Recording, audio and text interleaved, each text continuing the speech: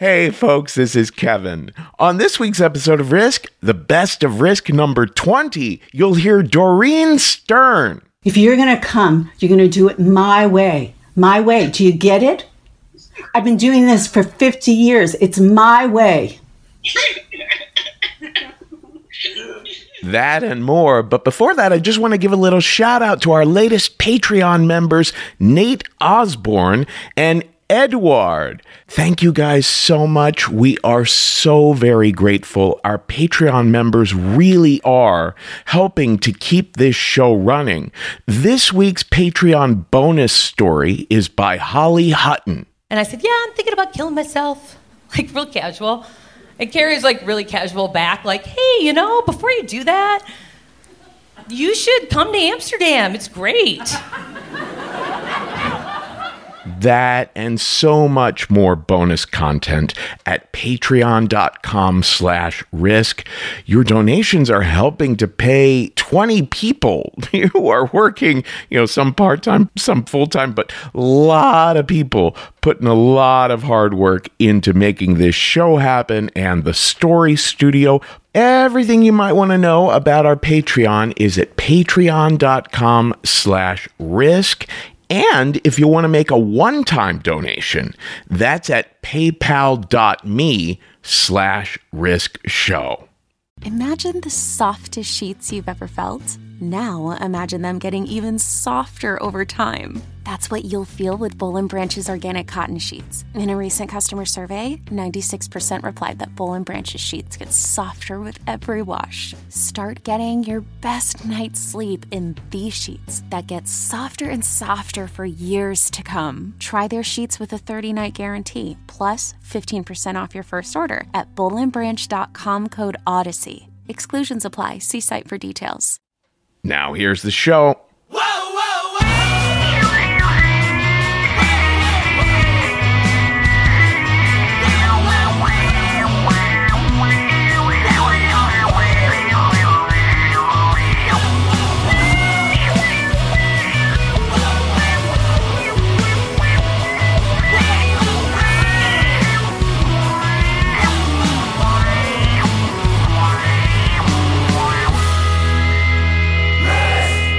Ladies and gentlemen, many songs have been written, and this is one of them.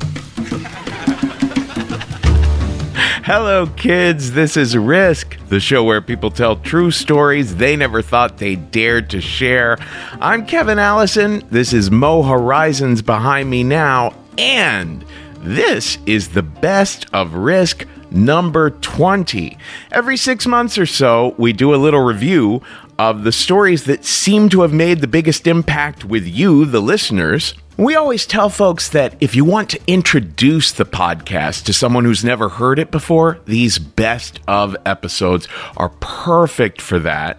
And a reminder also that re-listening to stories, there's always new stuff to be found in re-listening. Let's jump right into the stories. In a little bit, we're going to hear from DJ Crystal Clear. And before that, a little something from Vin Brew. But before that, a little something from David Crabb, who is a staff member. He coaches people on storytelling here on the show and teaches at our school, the Story Studio. You can find him at davidcrabb.net. And here he is now with a story we call The Rainbow Connection.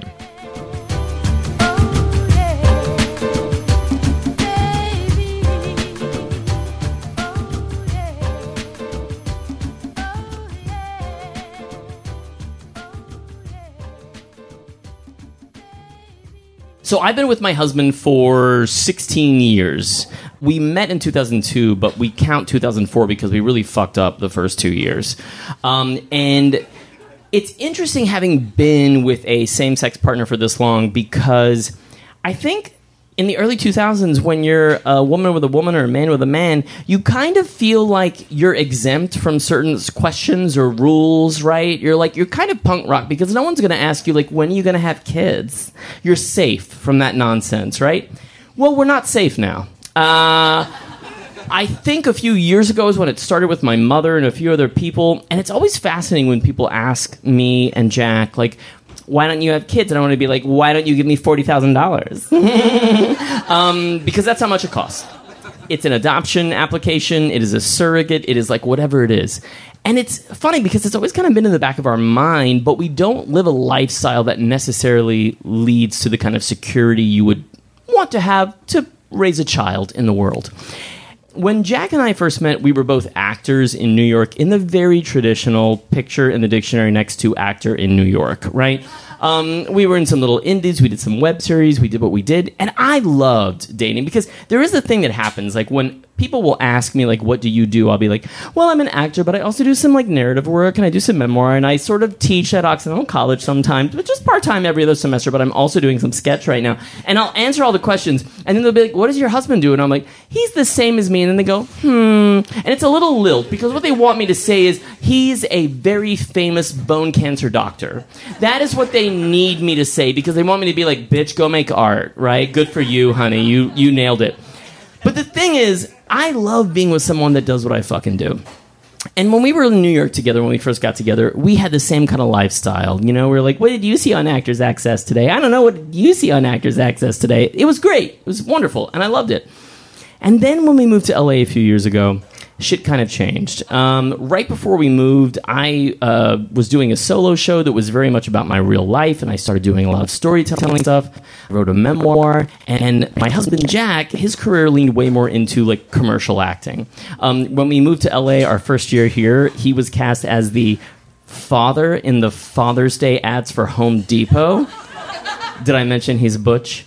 And it's a really fun thing to be a gay man whose partner is the dad and the daddy father. I was like, please, queers, stop. I've heard all the jokes before. They were like, your dad's the daddy, and I was like, bitch, stop. But yeah, he is. But, you know, it was interesting because we were here and suddenly we kind of like, there was like a fork in the road, right? And I didn't do that. Now, to be clear, one of the things that my husband Jack did when we moved here is he did a lot of super commercial work, right? And I've been on my fair share of commercial auditions. And if there's a way that David Crabb fails in life that you can see in an active, physical, visualized way, it's David Crabb at a commercial audition for print. My husband looks like a cross between George Clooney and peak-era Rock Hudson. He came out of some weird Jeff Goldblum fly machine to be like, hey, you haven't gotten fucked all throughout grad school, but I'll marry you. And I'm like, yes, like karma gave me this beautiful thing. He will eat like fucking chicken parmesan with spaghetti sauce on his face, and someone will be like, I'm taking your picture, and somehow within a split second he will turn and be like, and it's like Gucci. I will put on 8 pounds of makeup and have my hair cut and pose for a photo, and there's a very famous photo of me with my husband and his family at a getaway. And they're very, like, old-school Pennsylvania Dutch family. They're the kind of, like, good stock people who are tall and healthy. They could, like, pull your truck out of the mud with their bare teeth and a strap in a snowstorm. Do you know what I mean? And in this photo, there's, like, 20 of them, and on the end is me. Like, I kind of look like Gollum, like, with no eye. Literally, it looks like a healthy family that took someone from a program for the day. Do you know what I mean?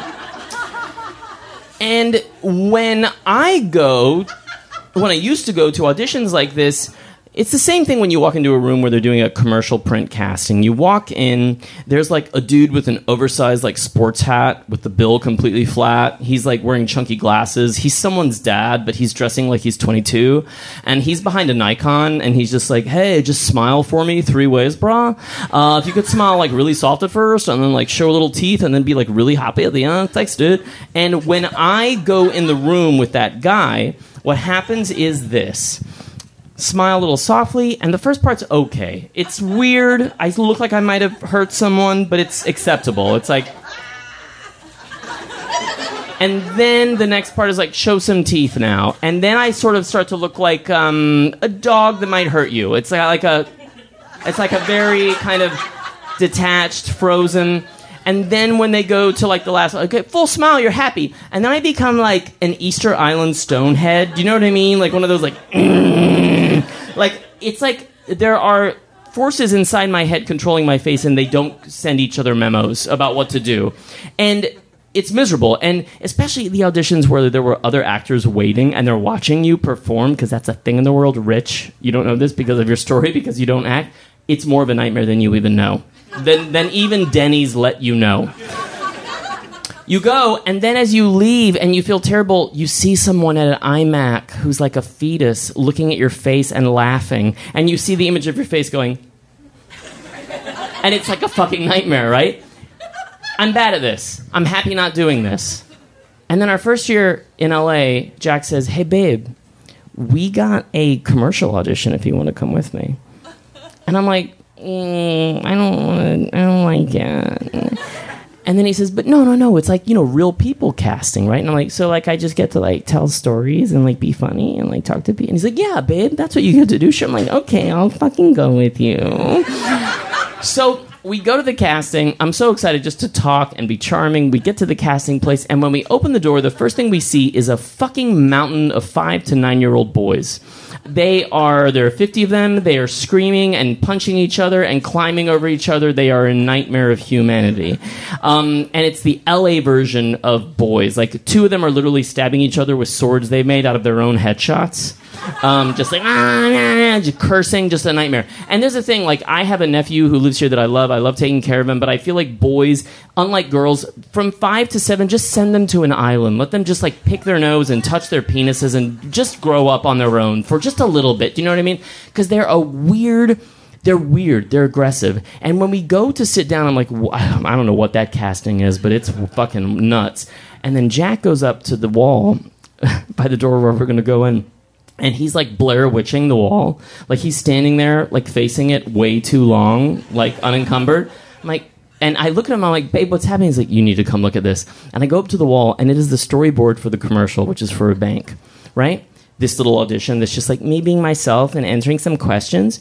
And it is a storyboard for a commercial in which me and Jack, we go to an orphanage overseas, and we're on an airplane, and then the images of us going into the orphanage, and then we see like a bunch of children playing, and then there's a close-up of me looking at him, and there's a tear in my eye, and I say, why don't we talk about that boy? And then we go into the room, and then there's a room, and there's a therapist, and there's 2 of us, and we're talking, and then the boy comes in, dialogue, 2 pages of dialogue, and then we say, yes, we want to take him home. And then we're on an airplane with the boy between us, dialogue. I pass him a small stuffed toy. He does it. He has a single tear. We get to our beautiful mansion that we live in Vermont. We do in the driveway. We go inside. The little boy runs up the stairs. Dialogue. We go upstairs. The boy is in his bedroom. He's playing with toys. He looks up and he says, I finally feel like I'm home. In the doorway, there's a storyboard. I hold his hand. Dialogue. We cry. That's the little commercial that I'm just going to answer some fun questions and be myself.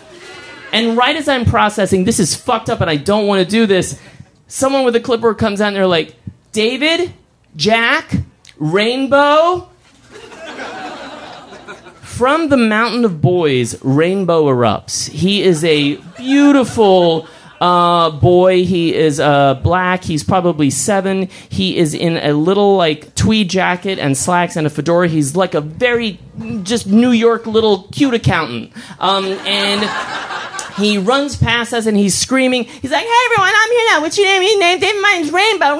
He's doing somersaults in the room. And I look at Jack and I'm like, this is not what I signed up for. I do not want to be here right now with you, honey. And as that is happening, he is bouncing all over the room. We go in the room, which is like a dude who's like 24. He's got the flat cap with the tag on it. He's total fucking skater bra, a sleeve on one arm behind a Nikon. And he looks at us and he's like, hey, Rainbow. And Rainbow just is like, yes, Rainbow. Like, he is like Hollywood trained. That fucking kid is like, I'm an actor. Like, he stops all of his nonsense and just is like, yes, I'm someone's son. He is standing there between us, and I'm trying to process what's happening as the guy who's running the audition, like, behind the camera, he's like, okay, so, talk to me about family. And I'm like, okay, cool. This is where I shine. And I start saying, I'm like, well, you know, family's really interesting. Like, I'm the only child of a single mother who grew up in Texas. So I think my perspective is really different than my husband. He's one of 5. He grew up in a Pennsylvania Dutch family in a landmarked home. And I'm going on, and the director says, please stop.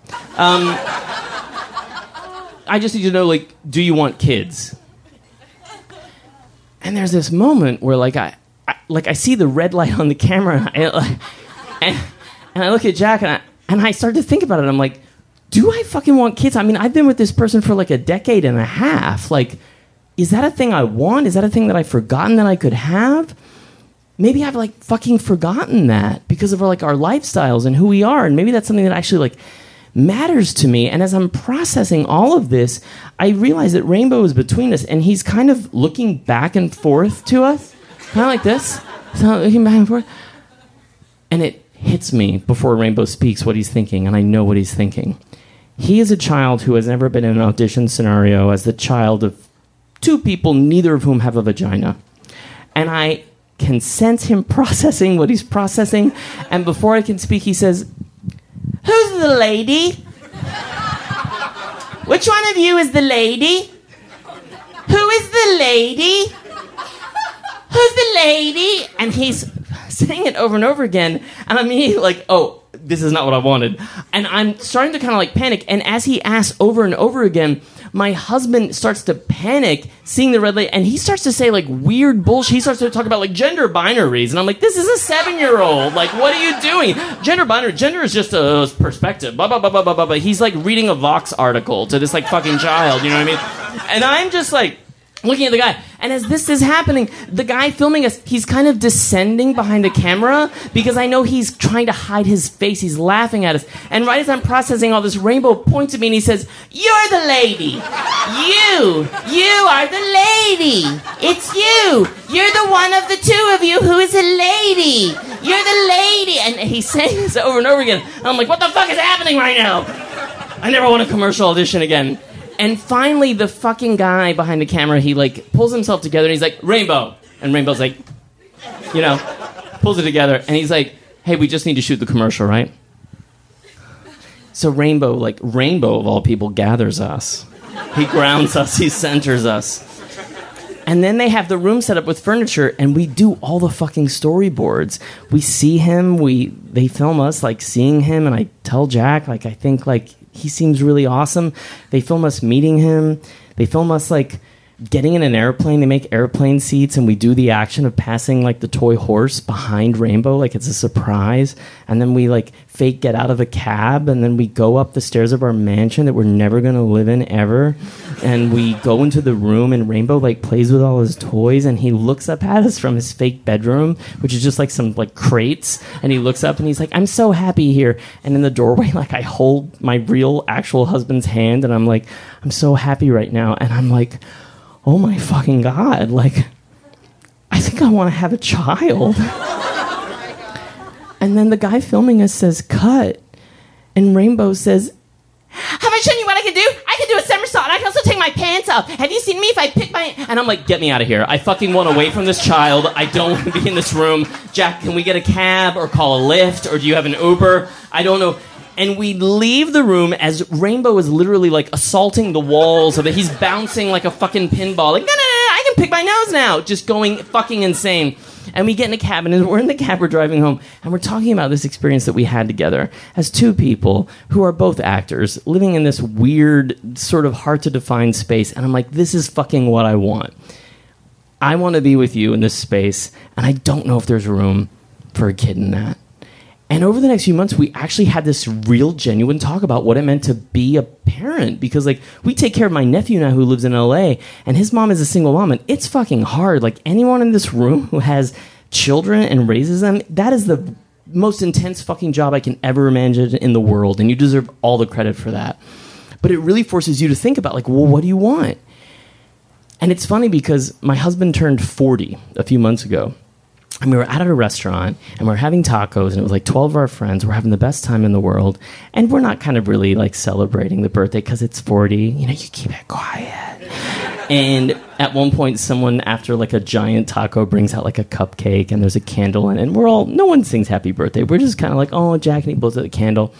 And then this child parts the crowd, and he comes up to us, and he's this beautiful little kid, and he says, "You should sing happy birthday." And I'm looking at this kid, and it's like he's a ghost from The Shining, like I know him. And we all of us well over like 30 are like, "Okay, child, happy birthday." So we sing happy birthday to my husband, and they relight the candle, and he blows it out, and it feels real. It's like, oh, that was a beautiful fucking thing. And then the kid walks away with his parents. And then as he walks past the fence where we are, Jack leans over, and he's like, "That's Rainbow." And I'm like, "That's Rainbow."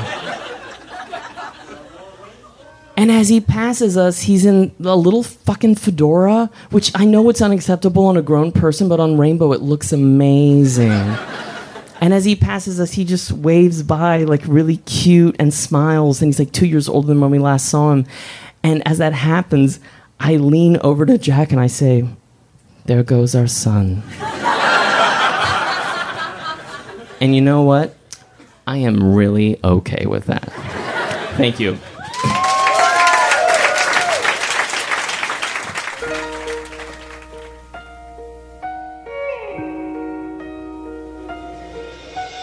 Lady? I'm your knight in shining armor, and I love you. Take me gently into your arms. You're my Lady? of the morning. Love shines in your eyes. Lady? Sparkling, clear and lovely. You're my Lady?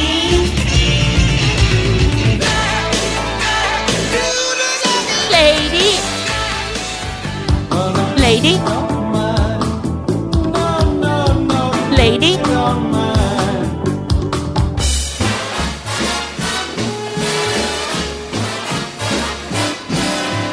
Luck be Lady? tonight. Luck be Lady? tonight. Luck if you've ever been a Lady? to begin with.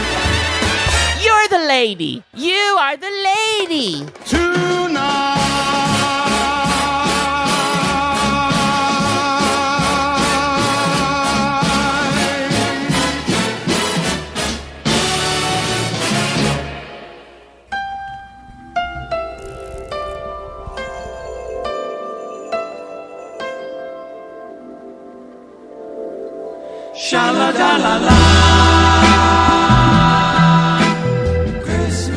So 8 years ago, my wife and I were in a pretty terrible place. More specifically, the Cheesecake Factory at the Short Hills Mall in New Jersey at Christmas time with my entire family. Everyone was already on edge when we got there because there was an hour-long wait to be seated. My parents are complaining the music's too loud and it's too cold, and my sister's 3 young boys are bouncing off the walls, and my brother's baby's crying, and I'm just trying to put my head down and not draw any attention to myself, which is tough because my family pretty much thinks everything I do is weird. Like, I ordered fish tacos, and immediately my dad's like, "Fish tacos? What in the hell? Like, what, do you got a diet or something?" You know, because unless you're eating half a pound of raw beef for dinner every night, you're a goddamn communist pussy. So I'm just trying to power through until it's time to go back to my sister's house for dessert. But at some point, I just couldn't take it anymore, and I was like, "Hey, we parked really far away, so better get a head start so we can meet you guys back at the house." I don't think anybody actually bought that, but they were like, "Yeah, whatever, just get out of here." So we get up to leave, and as I'm walking past my dad, he pulls me aside and whispers in my ear, "Hey, if you get to the house before us, hide Dingle." And he winks at me, and I'm like, "What the hide Dingle? Like, is this some kind of old-timey euphemism? Like, is my dad encouraging me to have sex with my wife at my sister's house before everyone gets there? Because that's weird." So I'm like, "Huh?" And then he goes, "The elf, you gotta hide the elf." And he winks at me again, and I'm like, "Okay, is he calling my dick the elf now? Because that's not okay either. Like, what's going on here? Is he having an aneurysm?" And that's when he explained Elf on the Shelf to me. Yes, Dingle was apparently the name of my sister's kid's Elf on the Shelf. If you're unfamiliar, like I was, Elf on the Shelf is this relatively new Christmas tradition where parents tell their kids that this creepy elf doll is spying on them and reporting back to Santa to make sure that they behave, and then whenever the kids go out, the parents hide the elf in a new spot so that when the kids come back, they think that the elf has magically flown itself wherever it ended up. It's weird, but not as weird as the conversation I thought we were having, so I happily agreed to hide Dingle.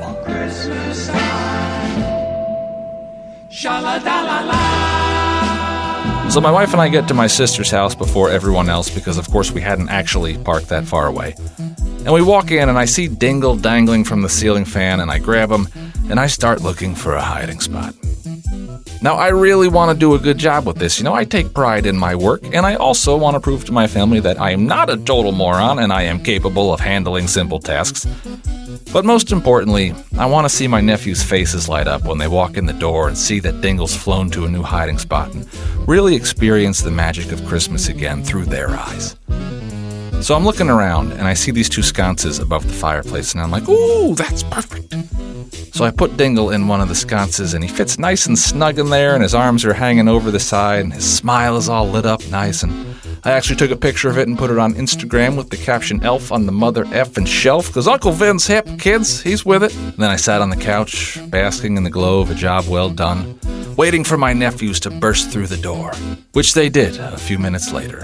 And I watched as my 8-year-old nephew's face turned from excitement to horror as he yelled out, "Dingle! No!" And that's when I smelled the burning. Yep, apparently Dingle had flown a little too close to the sun. Or the light bulb, in this case. And he was on fire. Yeah, I looked over and saw a huge plume of smoke billowing out from the sconce, and I was like, oh, shit! So I jump up and I run over to try to save Dingle, and that's when my nephew starts screaming at me, "Don't touch him! No, you can't touch him! If you touch him, he's gonna lose his magical powers!" And I was like, oh, shit, okay, well, I don't want Dingle to lose his magical powers, certainly. But I also don't want you guys to lose your house, so... sorry, kids. So I grab Dingle out of the sconce and throw him on the floor, and I just start stomping on him, and the kids start going nuts. Like, why, Mom? Why would Dingle do that? Why would he light himself on fire? They think he put himself there. They don't know that I did that. So to them, Dingle just decided to self-immolate. So they're screaming, and then the rest of my family rushes in to see what all the commotion is, only to find me trampling this poor elf in front of my traumatized nephews in a room full of smoke. So after I finally extinguished Dingle, I shamefully looked up, and all of the adults in my family were just standing there silently consoling children while glaring at me with this look in their eyes that very clearly said, "What the fuck is wrong with you? Can't you do anything right?" And the answer is no, apparently. I don't know, man. I thought it was a great hiding spot. Okay, had I known Dingle was so flammable, probably would have made a better choice there. But, hey, hindsight is 20/20, is it not? Anyway, that's the story of how Uncle Vin ruined Christmas. And why now, every holiday season, I just have one phrase floating through my head. Poor Dingle. Poor Dingle. Happy holidays, everybody.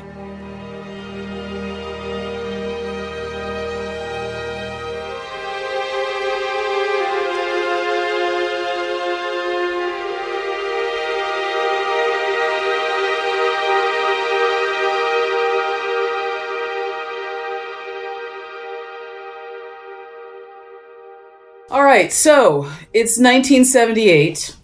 It's a Saturday, and my mother decides to take my sister and I shopping, like you would do on a Saturday afternoon.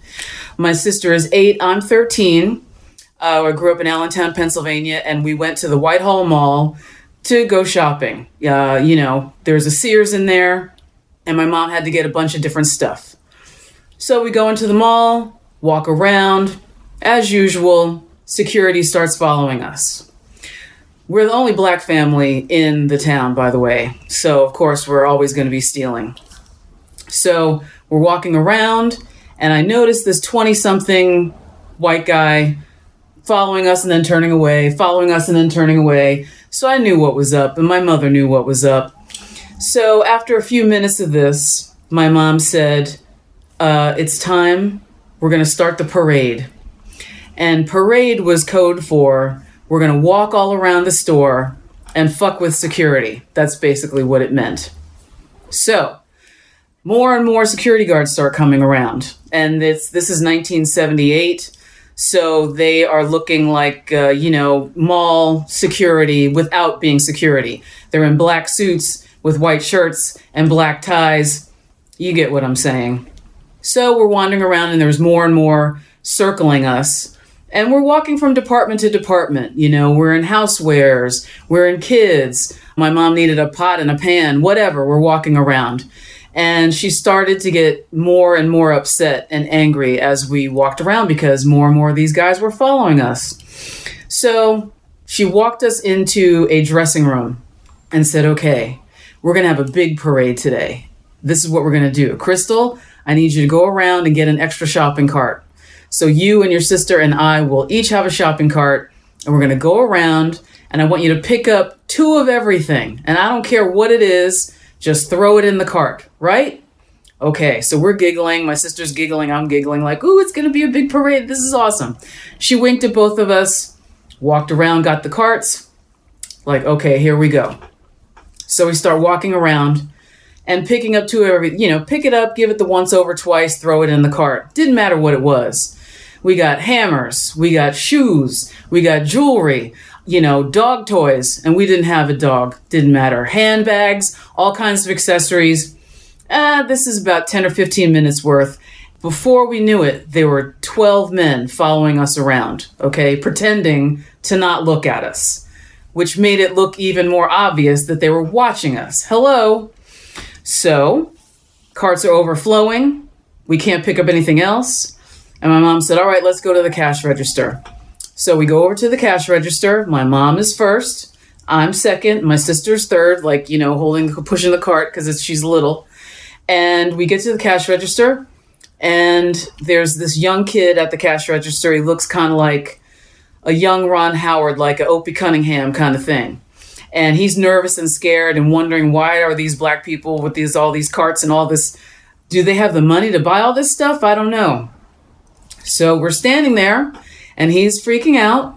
And my mom says, let's go. And he says, so you want all this stuff? Are you sure? And my mom says, ring it up, Junior. Let's go. I'm in a hurry. So he's looking at all this stuff. He obviously can't do it by himself. So he gets on the horn and calls for backup. So then we hear like click, click, click, click, click, click, these high heels coming. And there are these 2 women who were in their little suits, their fake Chanel suits with their name tags on. And they walk over to the scene, and it's like, what the hell is going on? They're saying to themselves. And security, they're pretending to pick up shirts and look at things, and they're staring at us the entire time. So a woman comes over, and she's like, excuse me, ma'am, are you really going to buy all this stuff? Are you sure you want all this stuff? My mom said, yeah, and make it snappy, because I got to pick my husband up at the Lehigh Country Club. We're in a hurry. The golf clubs are in the trunk. We got to get him to him. So let's go. Let's make it snappy. So they're just like, oh, I don't know. So the manager is just like, all right, whatever. And they start ringing the stuff up. So it's the head woman and the second in command, and then Ron Howard. And it's like Beehive, it's like, pick it up, look at the name tag, blah, blah. And this is the 70s. So it's like click, clack, click, clack, ding, click, clack, click, clack, ding. And they're putting stuff in bags, and they don't know what to do. Like, I can't put a toaster in a bag. There's a blender, it's golf cart. Like, what the hell? So this goes on for about 15 or 20 minutes. And my mom is just standing there with her arms crossed, like, okay. All right, let's see what's going on. Hurry up. And she's looking at her watch, like, let's go. And my sister and I are just like, standing next to each other, holding each other's hands. And they get to the last 5 things, the last 5 items. If I remember correctly, it was a toaster oven, a microwave oven, a set of tools from the tool department, like a drill and all this other stuff in a big tool kit. There were like 10 pairs of shoes. So my mom says, oh, hold it a minute. There's on the counter, there's a little display for Juicy Fruit gum. And she goes, oh, yeah, I want a pack of gum. Just hold it a minute. Can you give me a pack of gum? I want some gum. I want to give my daughter some gum. And so the young Ron Howard kid's like, okay, so he picks up the gum and hands it to my mom. She goes, how much is it? And he's like, 10 cents. And she said, all right, is there any tax on that? And he goes, no, it's just 10 cents. So she flips a dime on the counter. They ring everything else up. So my mom says, wait a minute, how much was the gum again? And he goes, 10 cents, ma'am, you gave me 10 cents. She goes, oh, okay, that's fine.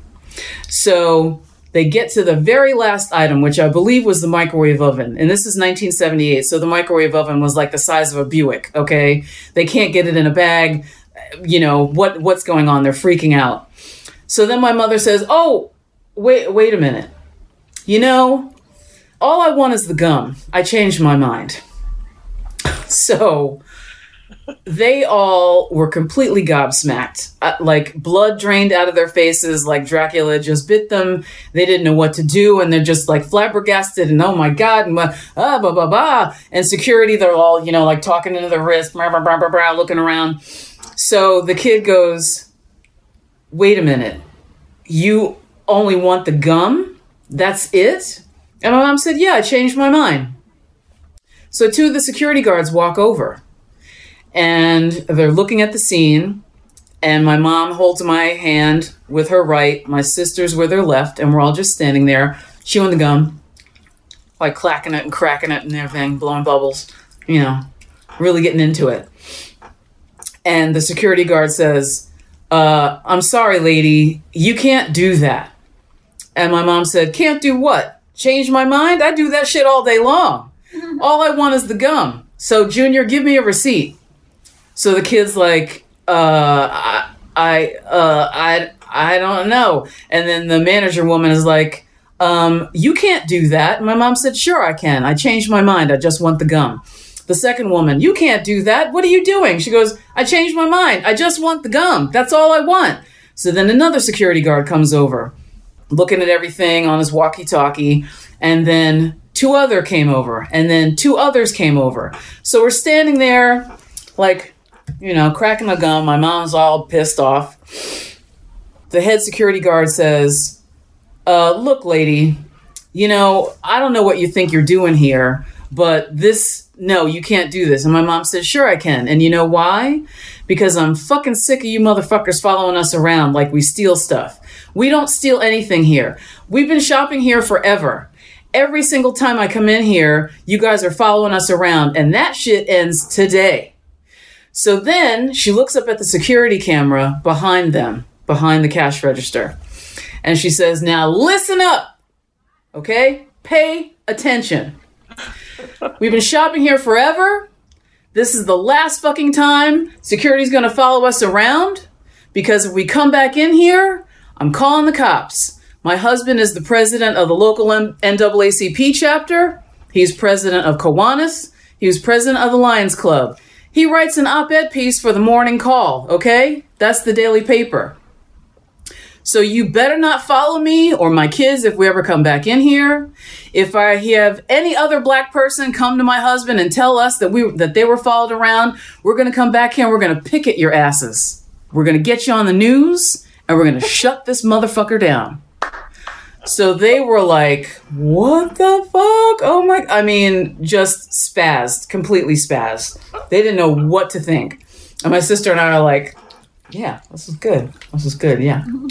I like it. This is fun. So my mom's eyes start to well up with tears, and she squeezes my hand really hard, and I start to well up. And within about 5 seconds, my mom righted herself and just, you know, held it in. And she said, now, is there anything else? You got another problem? What's happening here? And they were like, no, ma'am, everything is fine. It's okay.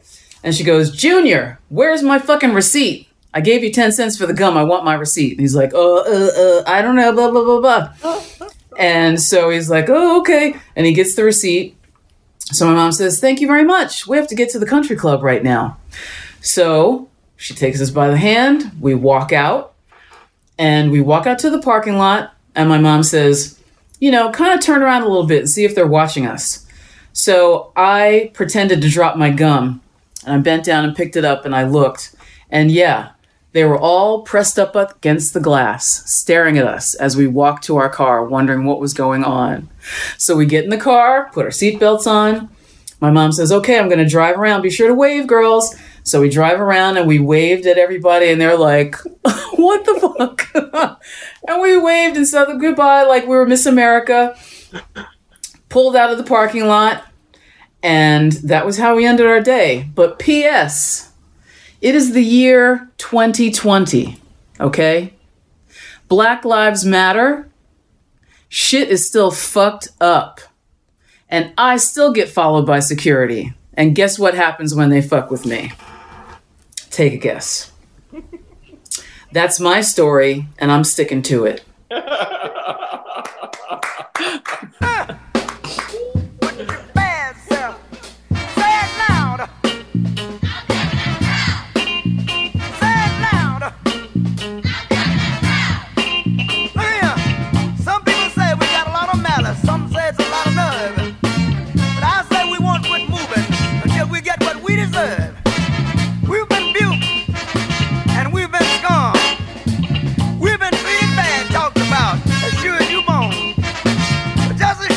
Take two eyes to make a pair. Brother, we can't quit until we get our share. Say it loud. Say it loud. One more time. Say it loud. This is Risk. This is the godfather of soul, James Brown, behind me now. And we just heard from DJ Crystal Clear, who you can find on Instagram at DJ Crystal Clear. And look for Crystal's fantastic music podcast, Original versus Cover. Before Crystal, we heard from Vin Brew, who's on Instagram at Vin Brew, with a story called Elf on the Mother Effin' Shelf, that was edited by our editor, John LaSala. And before that, a little interstitial all about ladies that Jeff Barr edited based on David Crabb's story.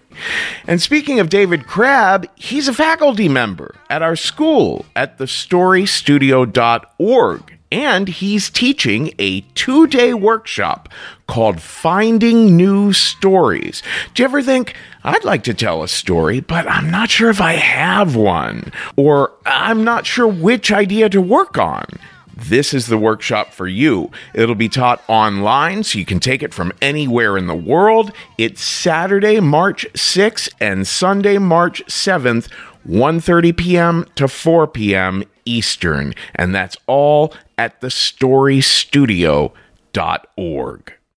Folks, if you like good old-fashioned true crime mysteries, if you like stories where you feel like you're a detective finding clues, June's Journey is the name of this new game that you can play on your iPhone or your Android. You are uncovering the mystery of June's sister's murder. It's this well-to-do family in the 1920s living in a Great Gatsby-like mansion. Each scene uncovers new aspects of the story. Some parts are in New York, some parts are in Paris. There's all kinds of objects you're finding and trying to assess whether they're meaningful or not. You collect information, filling out your own photo album, and you're keeping track of all the characters. There's romance, there's scandalous family secrets. It feels like a really fun play or movie. And I've only made it through like 5 scenes, but I am told you could crack the case. All you need is an internet connection and downloading on iOS or Android. So discover your inner detective when you download June's Journey for free today on iOS and Android.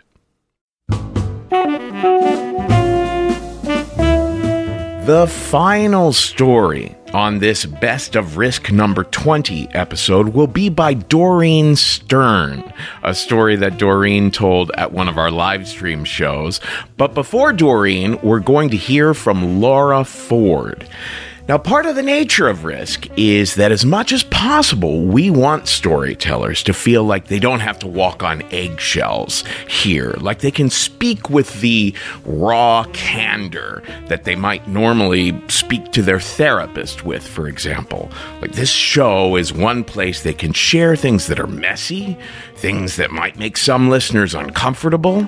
On most shows, people have a tendency to self-censor, to try to make themselves look flawless, or to try to speak in a way that they suspect an audience might want them to speak.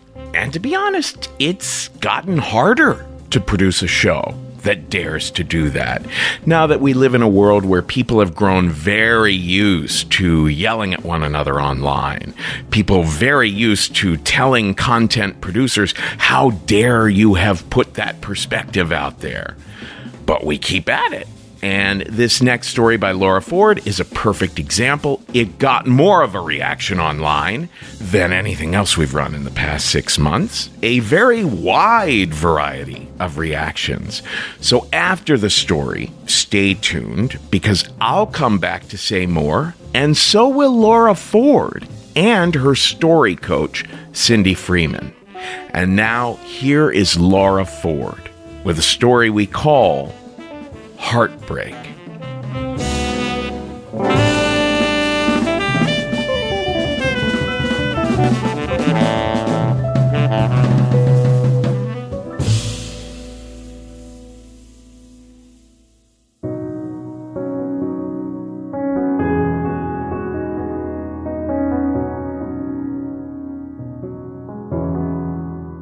I grab Carter, my husband's hand, as we walk into Bertha's office.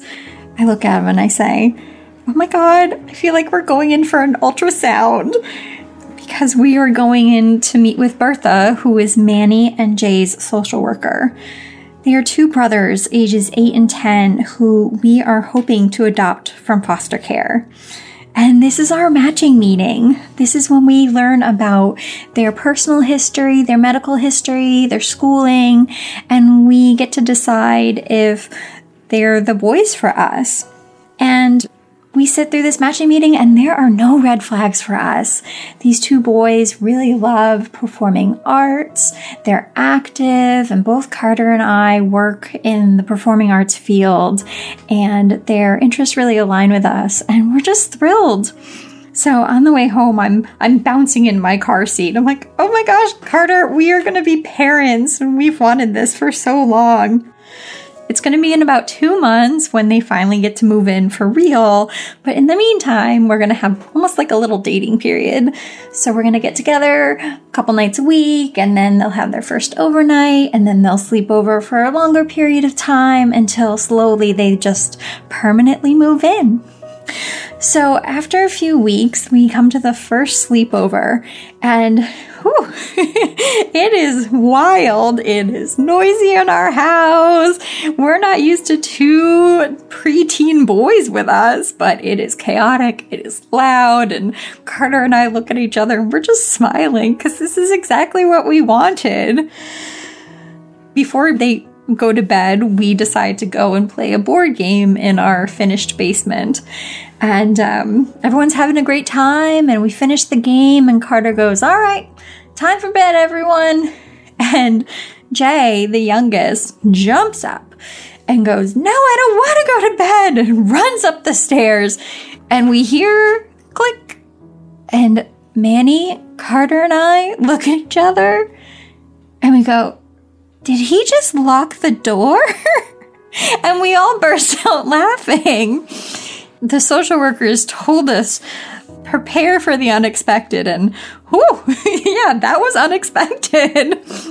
Luckily, Carter had his house keys with him, so he was able to go out through the basement door and unlock the front door, and we found Jay sitting sheepishly on his bed, but everything was fine.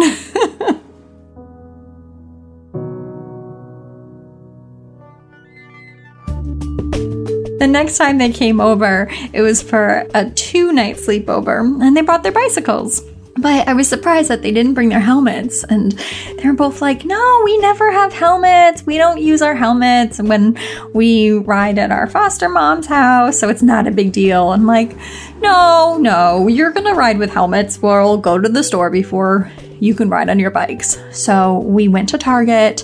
Manny bought this shiny blue helmet, and Jay bought one of those helmets with those like spiky fake mohawks on it. And they were so excited. We got back from Target, and I'm exhausted because I'm not used to this. And Carter goes, why don't you take a nap and I'll take the boys out for a bike ride. I wake up suddenly from my nap because someone's banging on my front door. What's happening? I'm hot, I'm sticky. I go to my front door and it's this woman I don't know. Hurry, you have to help. You have to come. There's been an accident. What accident? Your son's been in an accident. I'm like, oh my gosh. Where's Carter? What's happening?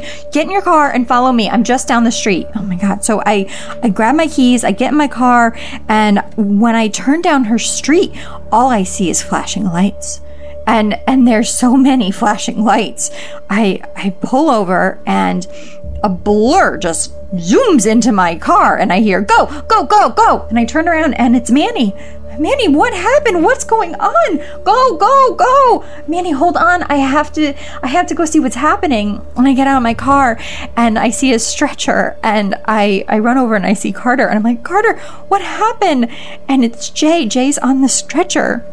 And he looks at me and he goes, we were riding our bikes and we went down this big hill and Jay couldn't stop and he stopped really suddenly and then he flipped over the handlebars and I couldn't stop him and it's okay.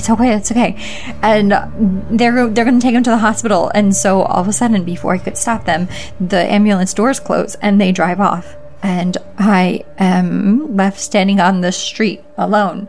So I go back to my car and I say, okay, Manny, we're going to follow him to the hospital. And he's like, no, I don't want to go to the hospital. I say, okay, we have to go to the hospital.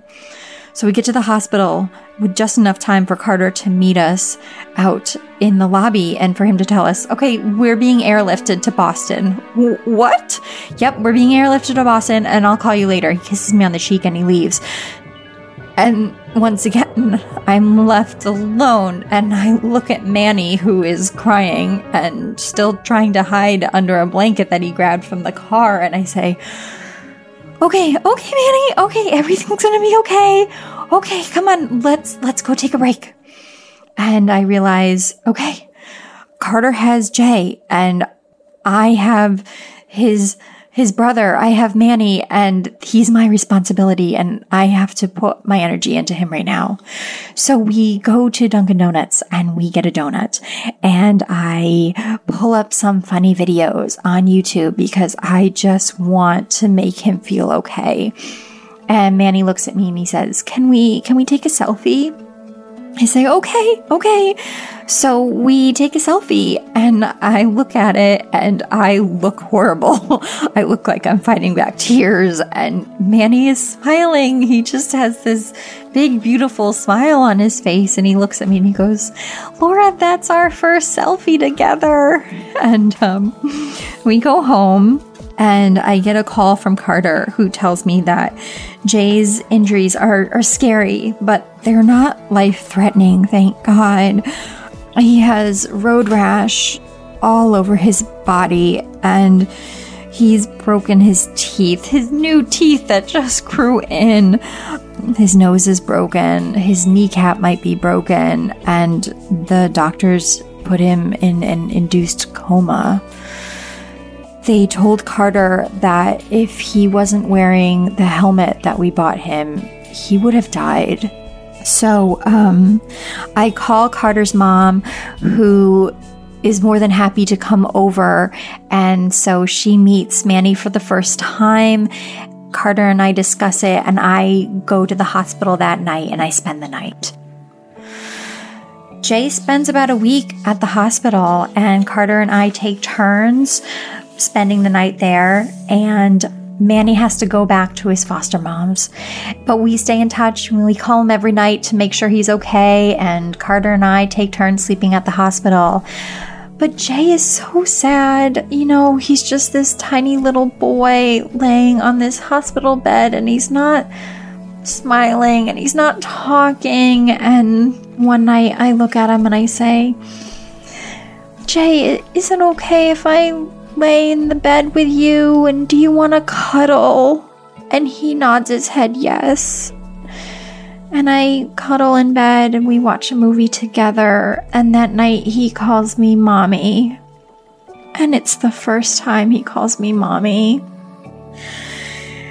After a few days, we have a number of conversations with Bertha, the social worker, and he's doing really well. And so the hospital decides he can be released, and Bertha decides that both him and Manny can be released into our care so we can officially become their foster parents.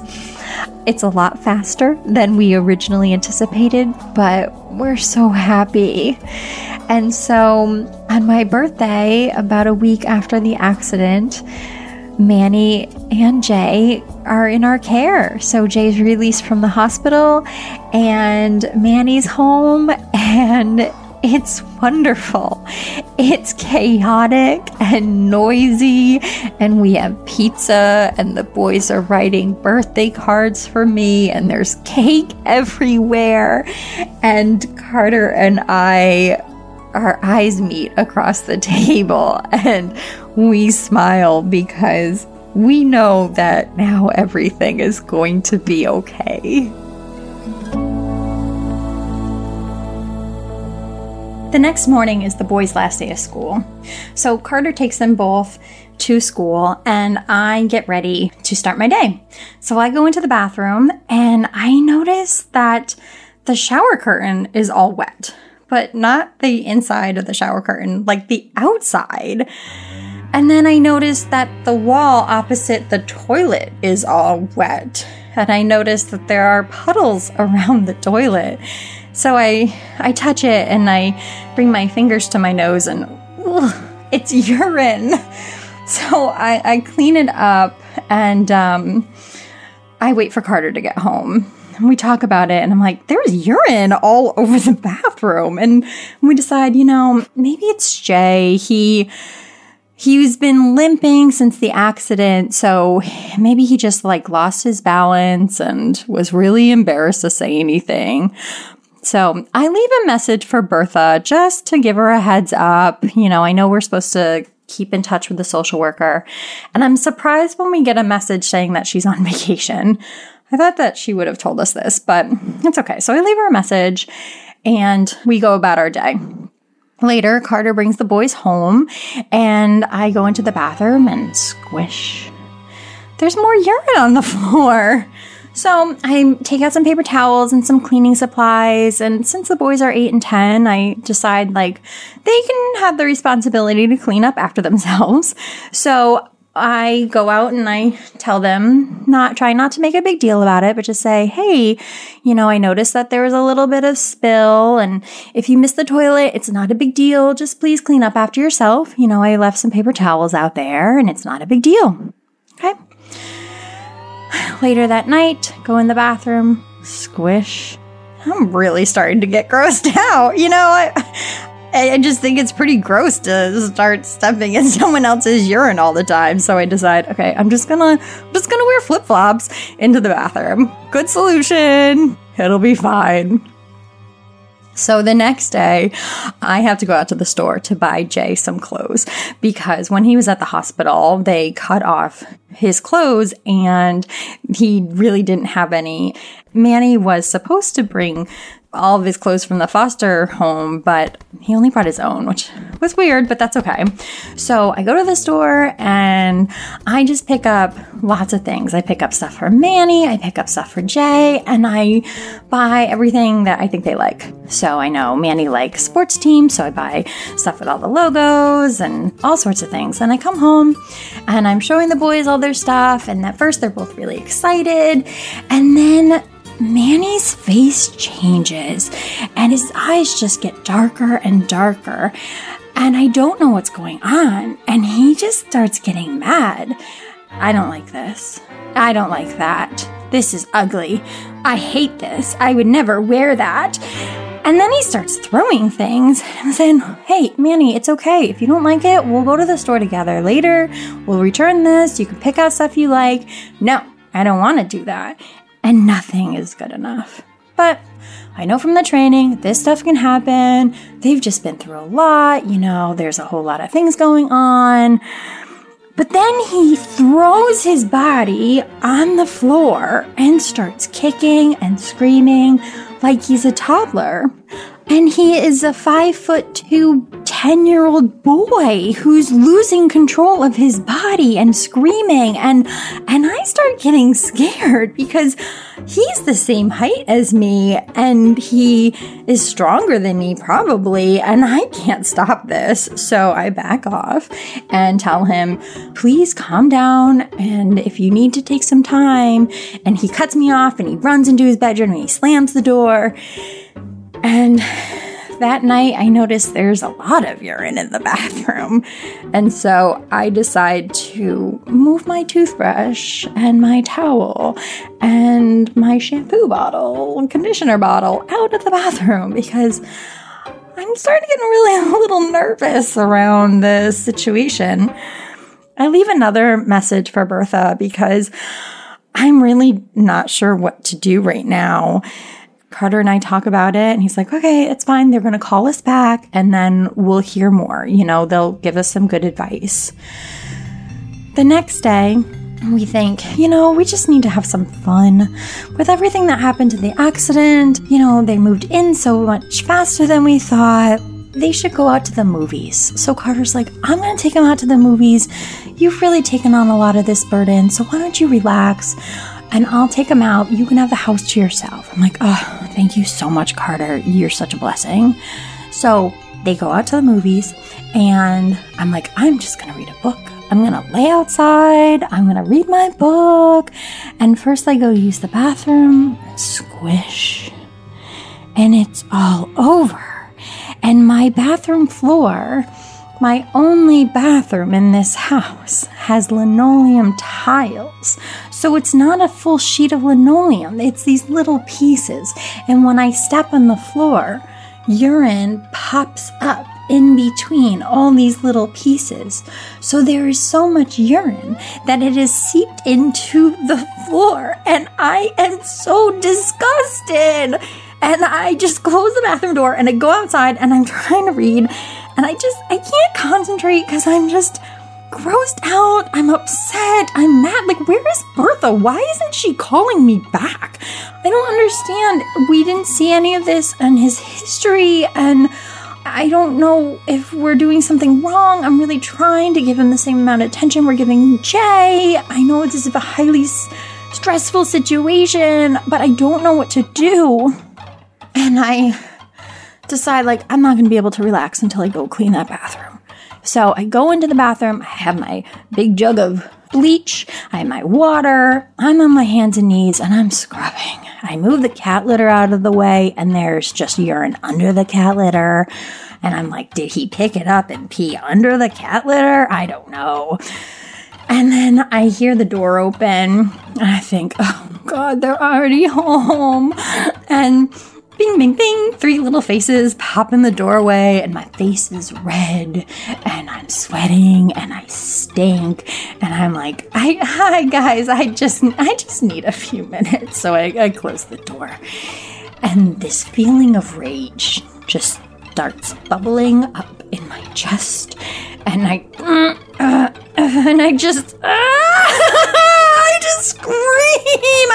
scream, and I scream, and I start crying because I'm so frustrated. I just don't know why this is happening, and why did the accident happen, and why is there urine all over the place, and why I've tried the best I can, and none of this has ever happened before, apparently, but why is it happening now? And I am so upset, so I just scream it all out, and nothing, I don't say any words, but it's just this guttural scream, and I immediately feel totally embarrassed because everyone in the house heard me. So I finish cleaning and walk out of the bathroom, and my husband's there, and I say, that was not good. And he goes, no, that wasn't a good moment, but it's okay. And we have dinner that evening, and boys go to bed, and I'm sitting on the couch later and trying to relax, and Manny comes out of his bedroom, and he goes into the bathroom and then comes out and makes direct eye contact with me, and he walks past Carter and is looking at me, and he says, Laura, in this really calm voice, he goes, there's urine all over the bathroom floor. And I know there wasn't urine on the bathroom floor because I had just cleaned it up. And I say, okay, Manny, I think you need to clean it up. And he goes, no. And he turns around and walks away. And my heart is beating faster than it has. And I look at Carter and I start shaking. And I say, he's doing this on purpose. Carter, I'm really scared of him. And I jump up out of the couch and I run into the bedroom and I grab my suitcase and I say, I can't stay here anymore, Carter. And he's like, shh, Laura. And I'm like, I don't care if you can hear me. I can't stay here anymore. I am scared of him. He's doing this on purpose and he knows it's hurting me and he's doing this on purpose. And I start throwing my clothes into my bag and I'm like, I have to get out of here. I don't feel safe in here. I don't feel safe in my own home. I can't stay here anymore. And he's like, Laura, we'll get through this together. We'll just stay here one more night. We're going to talk to Bertha in the morning. I'm like, Bertha is not calling us back. We are alone in this. And he goes, it's okay. We're going to force them to call us and we'll call her supervisor. And I'm like, no, I'm leaving. I'm getting out of here. I can't stay here. He's like, Laura, this is our home. This is our home. We live here. This is our home. And we can lock the door. It's okay. We'll get this. And so I put the bag away and I say, okay, but if we can't figure something out, I'm not spending another night here. Tonight's the last night I'm spending in here tonight because I don't know what he's going to do to me. He's out to get me. I don't know what else he's going to do to me. Okay. So Carter locks the bedroom door and somehow I fall asleep that night. I get out of bed at 5 a.m. and I don't want to be in the house, so I go out to the deck and I close the sliding glass door behind me and I start crying because it's so overwhelming and I'm still really scared. And I hear this little tap, tap, tap on the glass sliding door and I turn around and it's Jay and he's in his pajamas. And his hair's all messed up because he was sleeping. And he waves at me and he says, hi, Mommy. And I signal to him, I'll be right there. And I try to compose myself because I don't want him to see me cry. Later that morning, I get a call from Bertha, finally. And she's all, hey, got back from vacation. I heard your messages. And I say, Bertha, I really need you to come over because we really need to talk. There's a lot of serious things happening right now. She tries to brush me off and no, really, you need to come over. Okay, so why don't you send the boys to the Boys and Girls Club? They're used to going there when they're with their foster mom, and then we can chat. Okay. So Carter packs them a lunch, and he is going to bring them to the Boys and Girls Club. So I give Jay a big hug goodbye, and I get the courage to give Manny a hug goodbye, and off they go. So while I'm waiting for Carter to come back and for Bertha to come over, I get a phone call from Carter's mom. She's like, hey, Laura, this thing happened when I was watching Manny the other day, and I kind of debated if I should tell you. And I'm like, please, Georgia, what happened? Please tell me. She's like, well, I was in the kitchen with Manny, and, your cute cat, he walked into the room, and Manny was making direct eye contact with me, and he kicked your cat, and, my heart stops because I love this cat, because he loves people, and he is just this loving beacon of joy. And the thought that I could have brought someone into my house that would hurt him breaks my heart, and it makes me feel terrible. I thank Georgia for telling me, and I hang up the phone. And there's a knock on the door, and it's Bertha. And she's like, hey, how are you? And I'm like, Bertha, I am not okay. We really need to talk. She's like, okay, well, let's sit at the dining room table. And she gives me this stupid line of expect the unexpected and, go back to your training. I'm like, no, there are some serious things happening.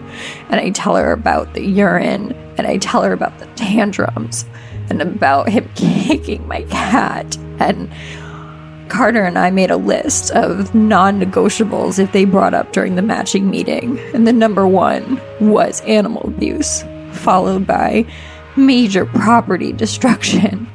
And the last one was if there was any history of this child abusing people, either physically or emotionally. And I really think Manny is hitting all three right now. And she gets a little serious and she goes, well, I went through his files and I did find some history that we may not have disclosed to you. What?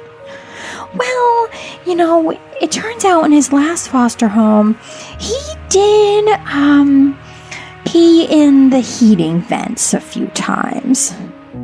What? Yeah, he would get mad, and then he would go and he would just urinate in the heating ducts and in the vents. And what? Why wouldn't you tell us this? Well, sometimes things get left out. No. This is why we have matching meetings. You're just supposed to disclose everything. Well, this got left out. Then, Bertha, I can't do this anymore. He is scaring me. And I'm scared to be in my own house. Like, I can't. I don't know what he's going to do. I don't know what he's capable of. I am not the right person for him. I can't help him. And her tone changes. Well, then there's two options. You can learn how to take care of him, or you can dissolve the adoption. Okay, I think I need to dissolve the adoption. Okay, well then we'll pick up the boys from the Boys and Girls Club today. And no. We're doing great with Jay. We have bonded, and he's such a love, and everything's going good. No, they're a package deal. We don't separate brothers. No, but we really, everything's so great with him, no. And then Carter comes home, and I look at him and I said, they won't separate the boys, and if we can't take Manny, then we can't take Jay. And Carter knows that I will not be able to spend one more night in that home with Manny, and he knows what they have to do. So they pack up some of the boys' things and tell us, okay, we're going to pick them up from the Boys and Girls Club, and you won't have to see them again. And they leave. Once they leave, the house is empty, and Carter is so sad. And I know that he is mourning, and he's mourning the loss. But I'm angry. I'm angry about the system. That they failed us and they failed the boys because they weren't honest. And then later, when we have friends and family tell us, well, at least you know now. No, this should never have happened. They should have told us up front, and we wouldn't have matched with them, and we would have matched with someone else that's a better fit and would have been better for them, and it would have been better for us. For me, this process of healing has been like a pendulum. I swing back and forth from fear and anger to sadness and nothing. And some days I'm okay. Some days it's right on the surface, and others it's faded in the back. Eventually, that pendulum has started to slow down, but I don't think it'll ever stop. I just learned to live with the slight sway of the grief.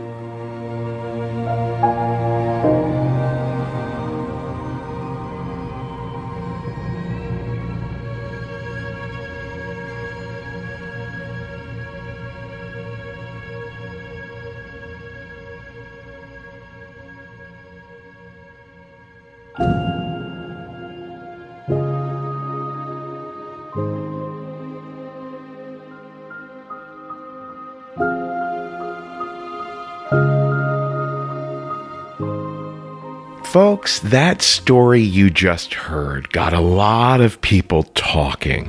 Here at Risk, we heard from other people who, like Laura, were still grieving about having attempted what also became disrupted adoptions. We also heard from people who were adopted when they were young. We heard from some social workers with various feelings about that story, and we heard from plenty of folks who just belonged to families where one or two of the children had behavioral issues. And there were some very passionate conversations online, especially over at the Risk Podcast Fans discussion group on Facebook. We always encourage that if people are commenting online about what a storyteller shared on Risk, to remember that the storyteller might see your comment. The storyteller may very well read what you said about them.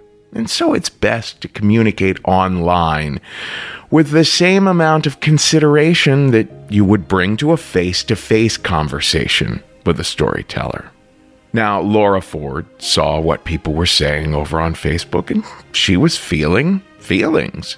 So we all thought that it could be helpful and useful for everybody if Cindy Freeman, who was Laura's story coach on this story, and me and Laura all had a conversation about the story and about the reactions people were having to it. So instead of making the story itself longer, we have this follow-up to it. What you're about to hear are just snippets, just little excerpts from that conversation between me, Cindy, and Laura, but I hope it helps to fill in some of the gaps of what people were unclear with, or helps people to have more understanding of what they were understandably uncomfortable with from the story. So here it is. Excerpts from a conversation about Laura Ford's story, Heartbreak.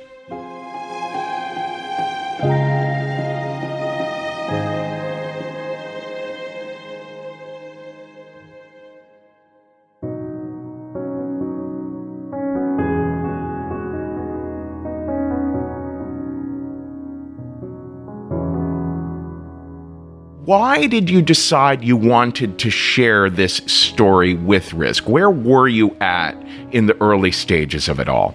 One of the ways I started healing, I really turned to storytelling. We need to hear when people are the bad guy, even when they don't mean to be.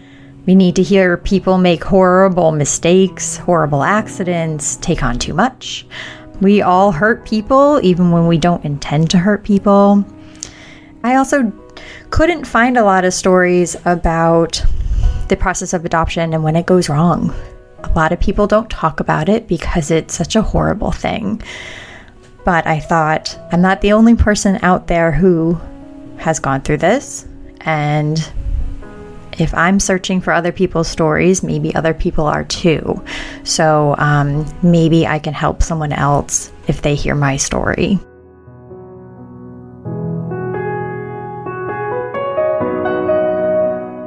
It's hard sharing a story when you're like, I am 100% the bad guy. You know, whatever feelings people have listening to this story and whatever feelings they have about me, I guarantee I have thought those things about myself probably times 2, times 3. Yeah. Mm-hmm.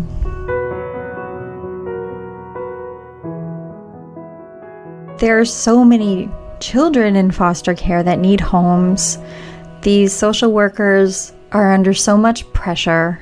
There's not enough social workers. Do you know anything about how the boys are doing now?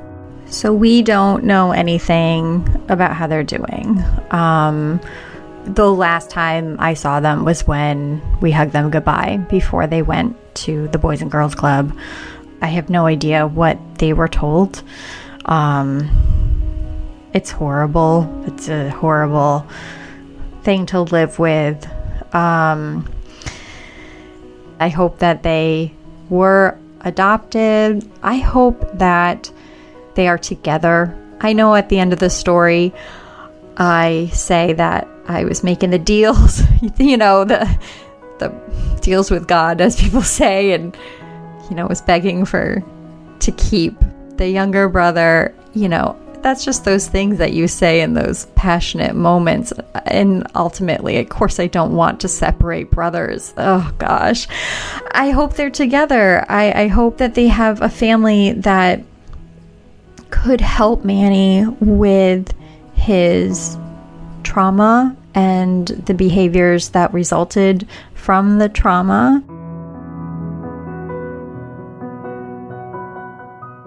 Yeah, we have their hand-drawn cards on our refrigerator.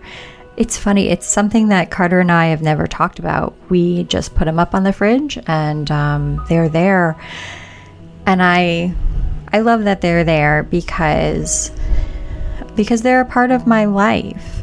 For a short time, they were our sons, or they were going to be our sons. So, I mean, they're forever in my heart. So when I see it, I think about them fondly, and I just want the best for them. So I think it's important. I think it's important to keep those things. When someone leaves your life, you don't take down their photo. You keep their photo up because you love them and you care about them, and we care about them. So I keep that up. So Carter, he's my rock. He's really the most wonderful person I know, and we're together in this from the very start. But I know that it's been a horrible struggle for him as well. I didn't want to speak for him in this story. You know, he maybe someday should tell his own version of these events. But, you know, he's the one that hopped in the ambulance with Jay.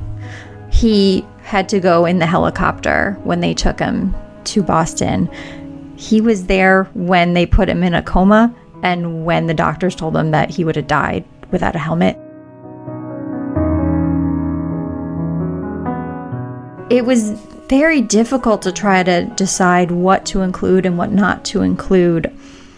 Maybe I could have gone into more details about other things that were happening in the house, other behaviors that we saw from Manny. We talked to so many people, all the resources. We reached out to a network of like a support group and of experienced adopted parents, and they were saying like, talk to them about it, and some people were saying don't talk to them about it, and some people were saying, well, reward them if there isn't any urine on the floor. Don't reward them at all. Make them clean it up. Don't make them clean it up. It was so confusing, the amount of just like, do this, try that. And I think there was another incident with our cat that we decided to cut just for length of time. I didn't exactly see what happened, but I walked in and the two boys were fighting with each other, and there was talk of Manny sticking his finger up my cat's butt, and I didn't see it, and it just felt awkward kind of fitting it into the story. It's hard to process reactions to people hearing the story. I know, Cindy, we talked, and then Kevin, we emailed about, I knew that people were not going to like me, that this was going to be really hard, and I was going to be judged very harshly, but it's still really painful to see those reactions. So I did start to doubt if I told the story correctly. I did read that someone commented something about that I tried to make myself be the victim, and that was never my intention. I live with the fact every day that these two boys thought they were going to be adopted by us, and then they weren't. You know, I did that. I didn't say that in the story. I think there was a version that we said that, but we didn't say that because ultimately I don't really know how they're feeling. So this is my story. I can't project their feelings. I know that I have incredible guilt and shame and grief and regret and self-hatred. I tried to portray all that with the pendulum analogy at the end. And that really is how I think of my grief process. But at the same time, I still need to live, and I still need to heal myself. And at the end of the day, I have to know that none of my actions were intentional. I didn't do this to hurt anybody. So I hope that deep down people can hear that. I think that if anyone is thinking of adopting, please don't be deterred by listening to my story. There are so many children who need families. I just suggest ask questions during your matching meeting and find the right support networks. But please, please do not take this story as a deterrent. We need families for children.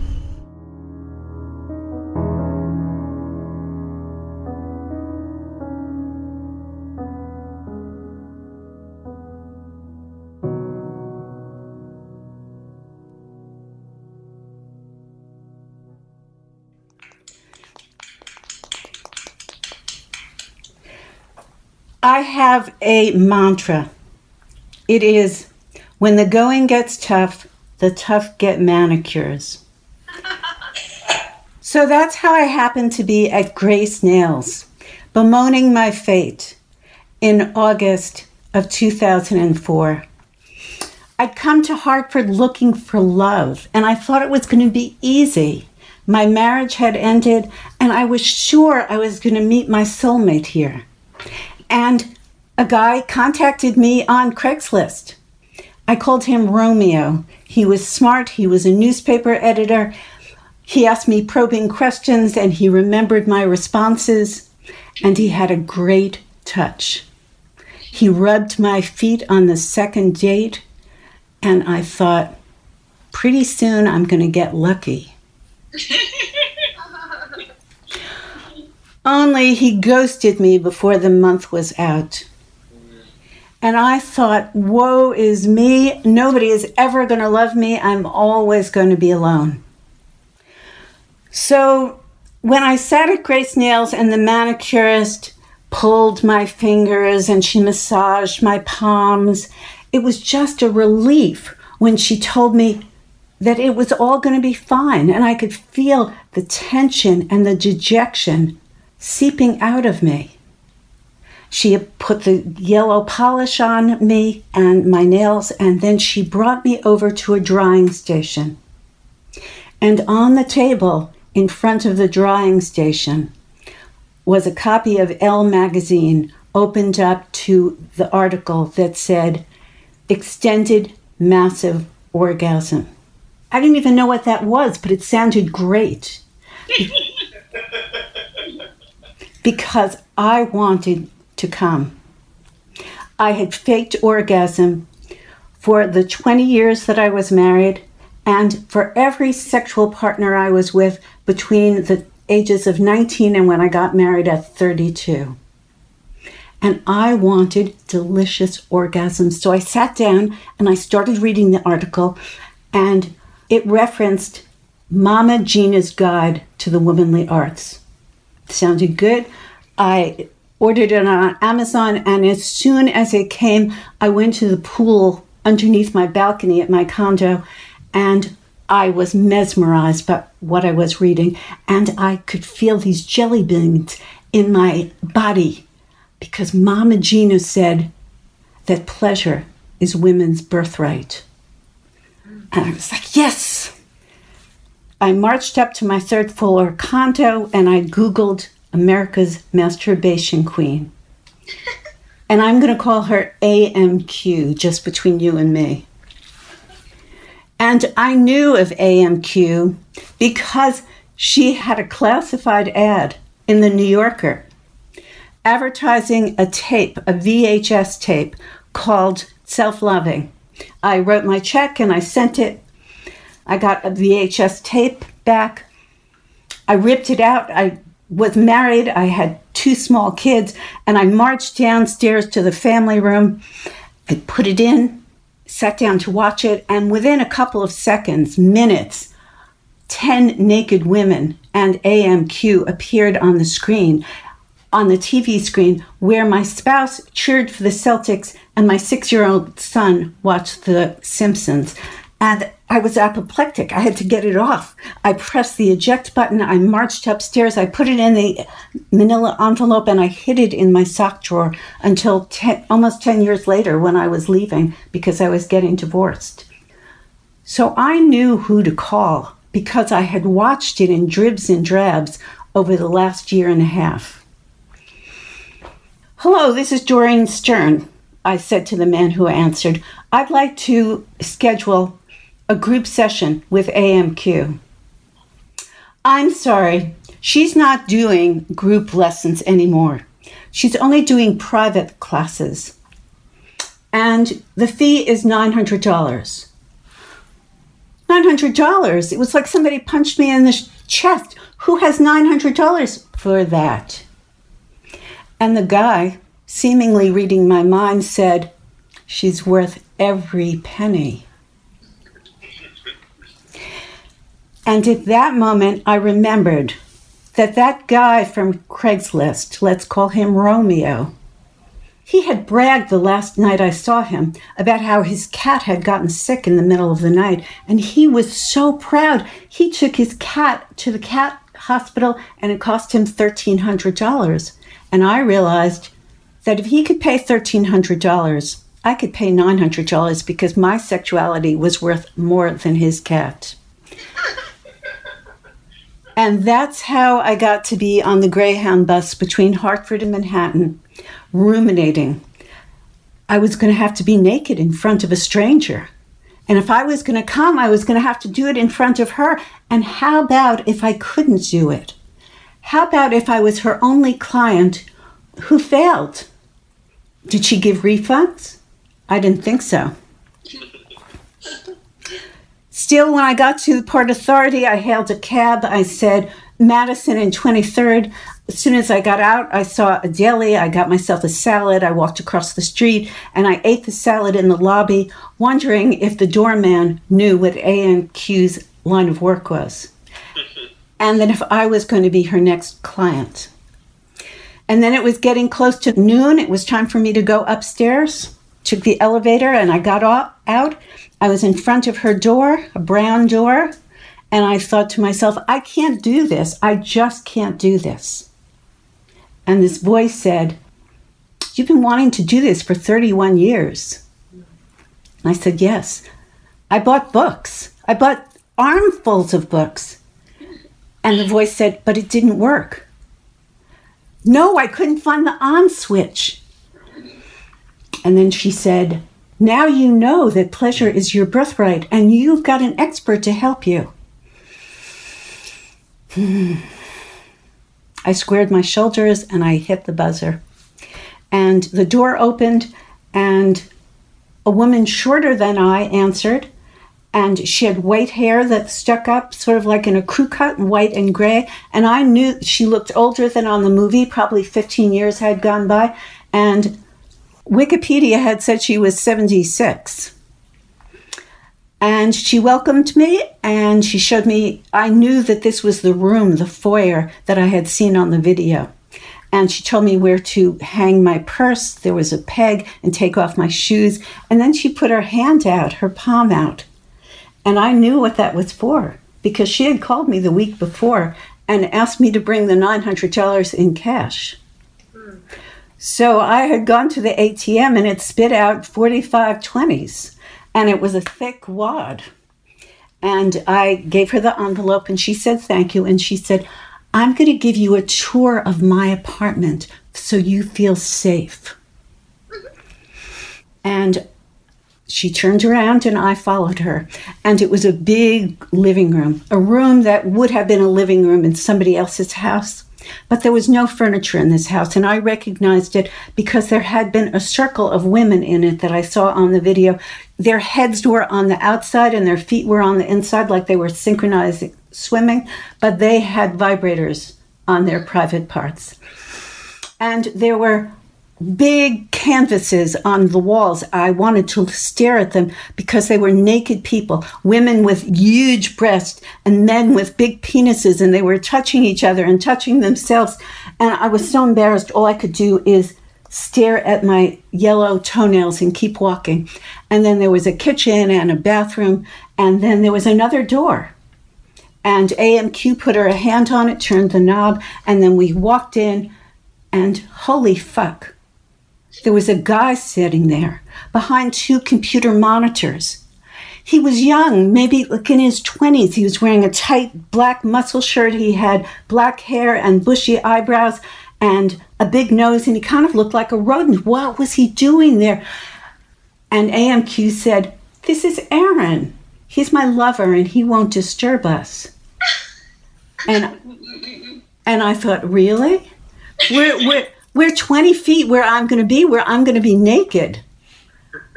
And is he going to be at the door listening, getting off at my benefit? And then the voice said, you had orgasms, didn't you? And I said, yes. When I was 15, my high school boyfriend and I, my first boyfriend, walked home from the movies in the dark, and I invited him in, and my parents were asleep, and before too long we started making out on the parquet floor in our living room. Sometimes he was on top and sometimes I was on top. I liked it better when I was on top. He never touched my skin, but he twisted my nipples and he put the palms of his hands on the back of my ass and he pulled me into him and we humped, and I felt this huge force coming up, up, up, up, and then it would hang on the top of my head, and it was like I was in a barrel and I was on the top of Niagara Falls, and then I would go over and it would be this huge shudder, and it was the best feeling in the world, and I wanted again. And once again I squared my shoulders, and when AMQ turned on her heel, I followed her. And we got back into the living room and she said, take off your clothes. So I took off the silk blouse I was wearing that was unbuttoned, and a black camisole and a black strapless bra and a silk skirt I had and the thong that I had bought for that occasion. And I just stood there and she said, sit over there. And it was shady there and I didn't have any clothes on, and I said, how about over there where it's sunny? And she put her face as close to mine as she could get it so I could see every wrinkle on her 76-year-old face. And she said, if you're going to come, you're going to do it my way. My way. Do you get it? I've been doing this for 50 years. It's my way.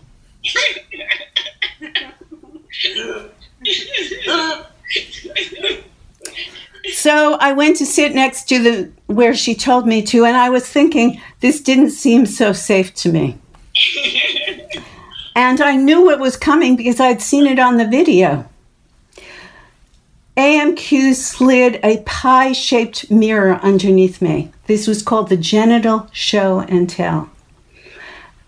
And she looked and said, this is your vulva. And I thought my vagina was down there, but maybe I've got it wrong. And then she said, you've got a gorgeous clit. There it is. And I thought, nobody's ever told me I had a gorgeous clit. And then she said, there's your urethra and your vagina and your anus and your labia. And it seemed like she was labeling constellations. And my body was there, but I had disassociated myself from my body. It was just so weird, like what was going to go on and what was going to come next.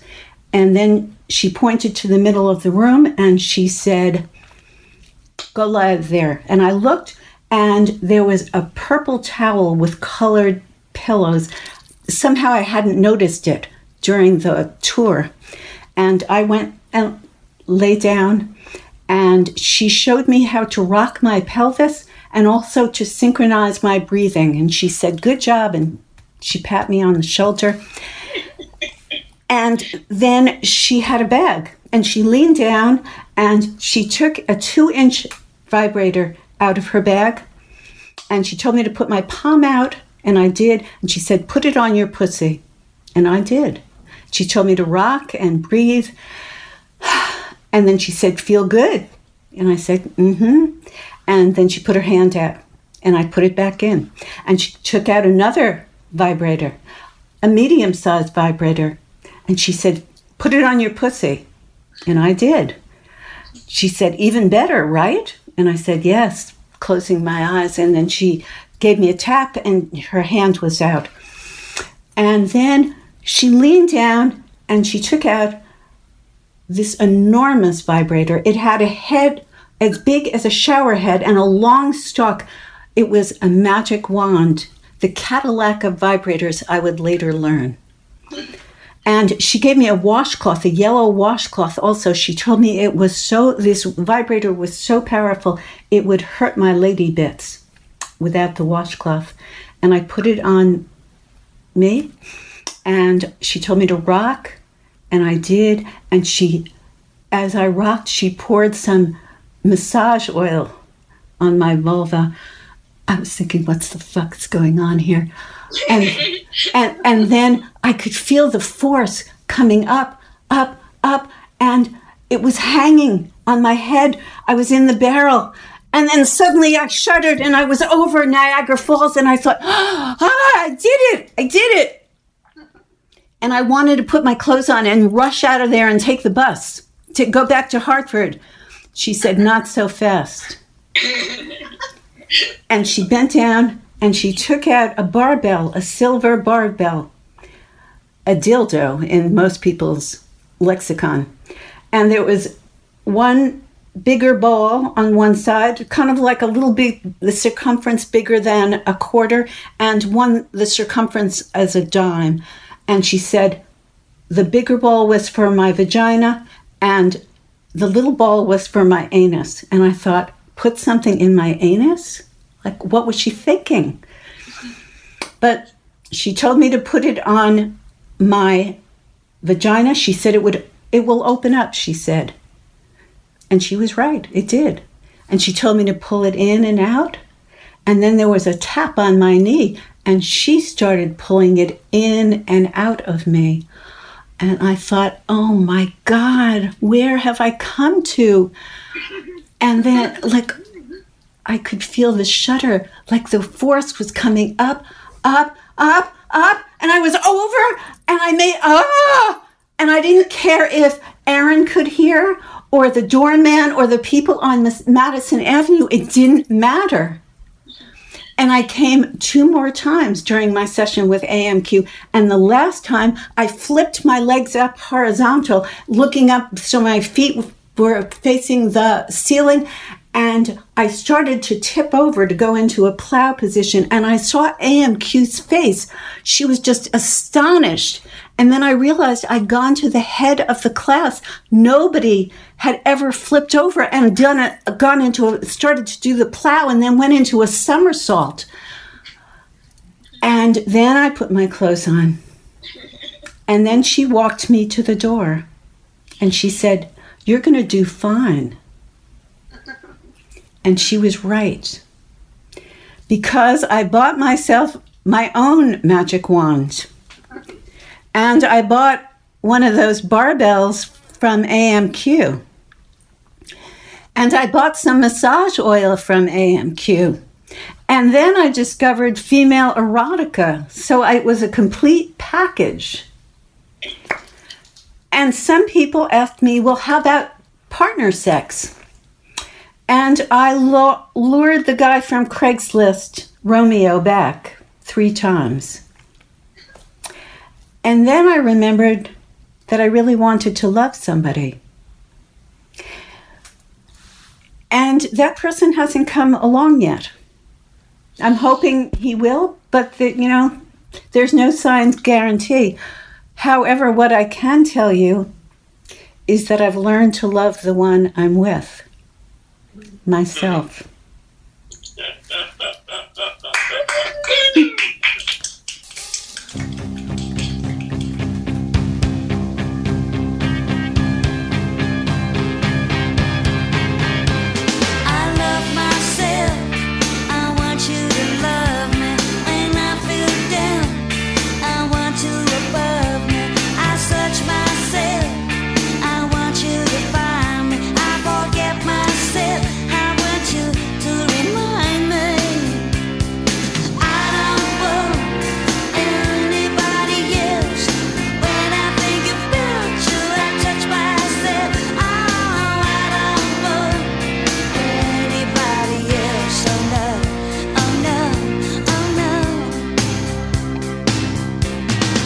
That is all for this week's episode, folks. This is Divinals behind me now, and we just heard from Doreen Stern.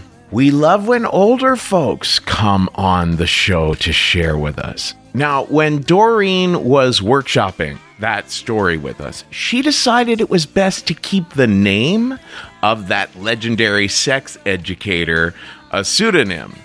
That's because at the time the story was being shared on our live stream, we knew that Betty Dodson was near death.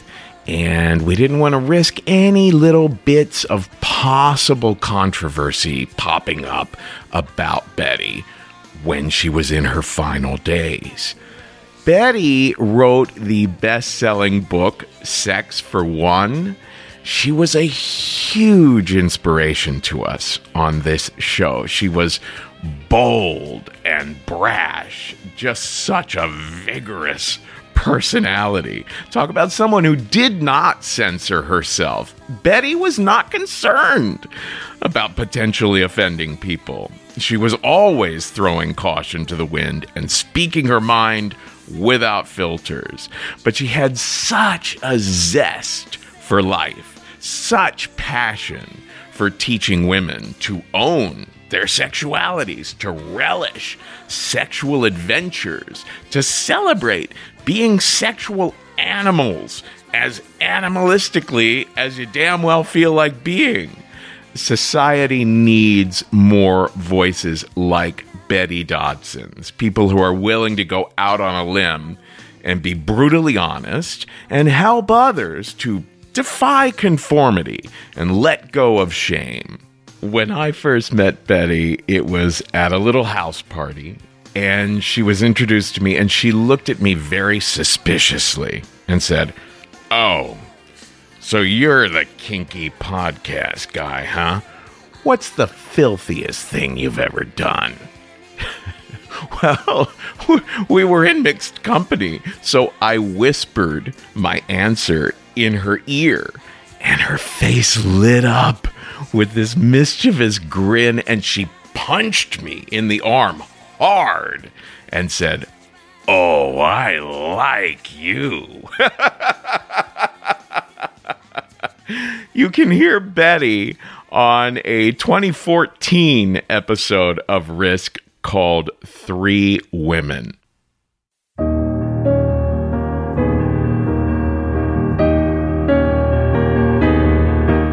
The next Risk live stream show is on Friday, March 12th at 9:30 p.m. Eastern. Tickets are at risk-show.com/tour. If you'd like to hire me for storytelling training, I'm at kevinallison.com. I do lots of one-on-one sessions with people, helping people work on stories they want to share on shows like this one, or work on their memoirs, or work on job interviews or presentations, sometimes eulogies or wedding toasts, or people working on their own podcast. So again, that's at kevinallison.com. And to talk with other fans about the stories you hear on the show, join the Risk Podcast Fans discussion group on Facebook or look for our subreddit, Risk Podcast. You can also follow our socials. We're at Risk Show on Facebook, Twitter, and Instagram. And on Twitter and Instagram, I'm at the Kevin Allison. Folks, today's the day. Take a risk.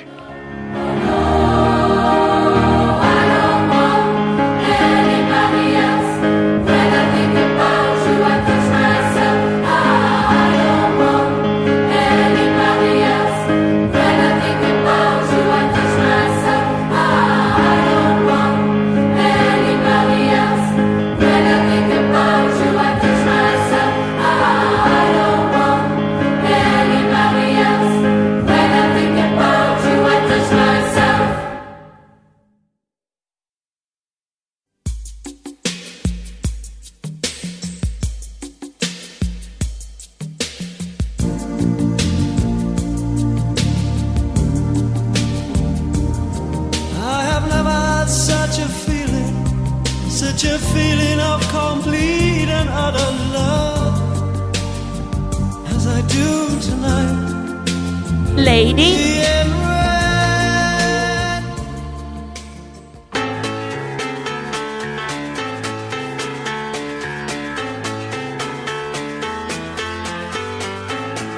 Lady. Madonna, children at your feet.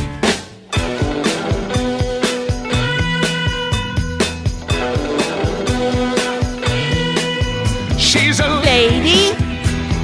Whoa, whoa, whoa. She's a lady. Talking about that little lady. And the lady is mine.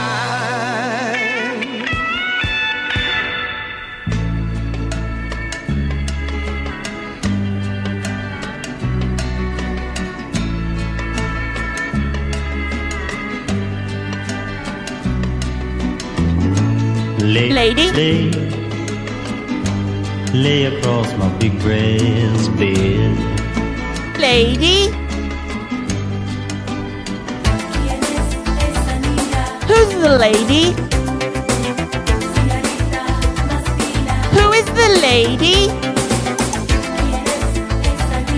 Who's the lady? Which one of you is the lady? You're the lady. You are the lady. Ooh, Foxy. Lady.